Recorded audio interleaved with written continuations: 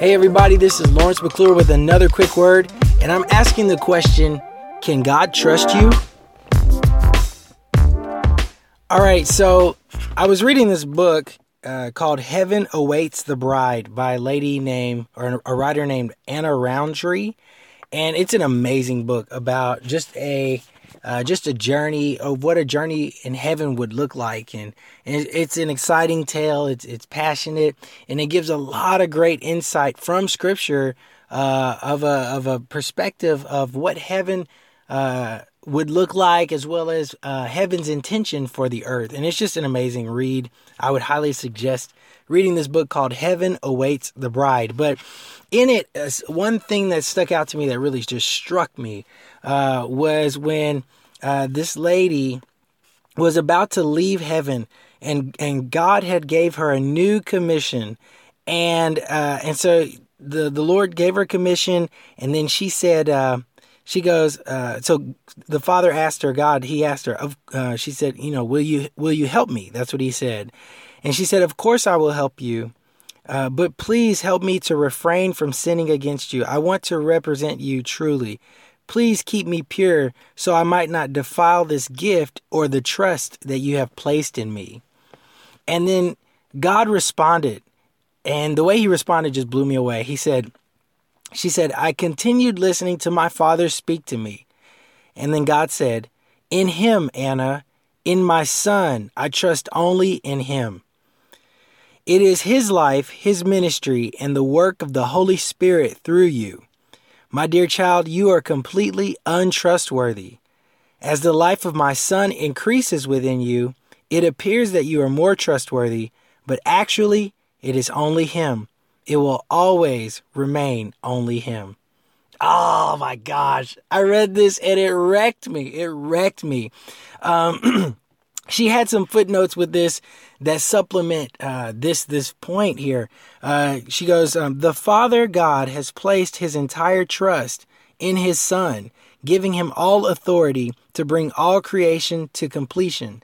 That's John 3:35, Matthew 28:18, and Ephesians 1:22.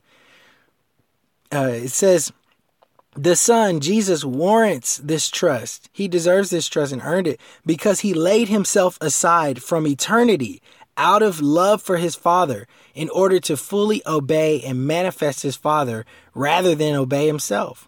And that's Philippians 2, verses 6-8. She goes on to say, the natural expression of the earthly person in soul and body, it's called the old self or the flesh, and it must be denied and laid aside as worthless to God. The Holy Spirit will enable us to keep it hung on the cross, on the individual cross that he provides each of us, as Jesus himself bears his personal one. Matthew 16:24. The life of God in Christ alone is to be manifested in us. The natural or the old person cannot be changed. Why? For it is hopelessly centered on itself rather than God. Christians change only by having more of Christ Jesus formed in them. And then finally she says, there's nothing good and trustworthy dwelling in the natural state in which we were born, that is, in our flesh, which hates God and refuses to obey him. This is true. It's Romans 8, verse 7, where it says that the flesh is an enemy to God. Christ Jesus is the only good and trustworthy thing in us, for he has been made all things for us from God. He's been made all things for us from God. This is so powerful. This is a key thing to note, that God, he doesn't trust you. He doesn't. He trusts in Jesus. And he can, because Jesus came from his eternal state into a fleshly state for the sake of love for God, and obeyed him all the way to the cross, where he suffered from humanity. He suffered brutal beating and hanging and torture. And then he suffered from God, the wrath of all the sin of humanity from the beginning of mankind, from Adam and Eve's fall, all the way to the end, past our lives who are living today, who are listening to this podcast. This is a beautiful thing. Why? Why is this beautiful that God only trusts Jesus? I want God to trust me. But look, I mean, guys, every day we are only out for our own selfish desires, right? But praise be to God that he lives and dwells in us, that helps us to uproot, helps us to deny these desires that war against God. When God asks us to fast, and we don't fast, we want to eat, right? When he asks us to pray and we're too busy to even hear him say these things. But praise God that Jesus is dwelling in us and the Holy Spirit is helping us to every day make an effort to grow more into his image.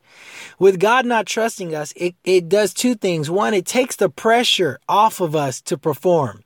Oh, I want God to trust me. Oh, I failed again. Oh, I failed again. Well, no, our job is to grow more into the person of Christ, while Christ does the job in us to make us more into the Father. It's a beautiful, beautiful partnership. The second thing that this reality does for us, the fact that God only trusts in his son Jesus, it removes that pride from us to note that, when we've done something great, that it was us that did it. Well, no, it was Christ in us who did the work. And it was us who fully yielded in that moment to what God wanted to do. Surely in one moment we yield and we see great things be made manifest through us, but then we fall the next day because of one thing or the other. And guess what, guys?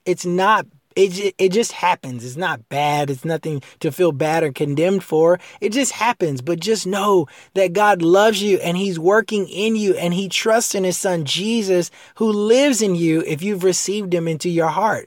And this is a beautiful way to live free from pressure and free from pride so that you can walk in true freedom and in love in an intimate relationship with the Father God.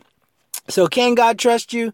He doesn't have to. He trusts Jesus. And with you receiving Jesus in your heart, guess what? You can walk in freedom. And that is a good word. Wow. Thank you guys for listening to this quick word. They're available on SoundCloud, iTunes, Google Play. Share them with whoever you feel needs to hear it. Remember, God's not building a ministry. What's he doing, guys? He's building a family. And together, we're executing that great commission to go and make disciples of all the nations. Praise Jesus. Guys, if you have a question about what I shared today, I encourage you, go look up the scriptures. Take out your Bible. Read them yourself. Check them out. Hey, if you need prayer, if you want to tell me a testimony, be sure to send me a message. I love you guys. I'm praying for you. And remember, God's going to do it.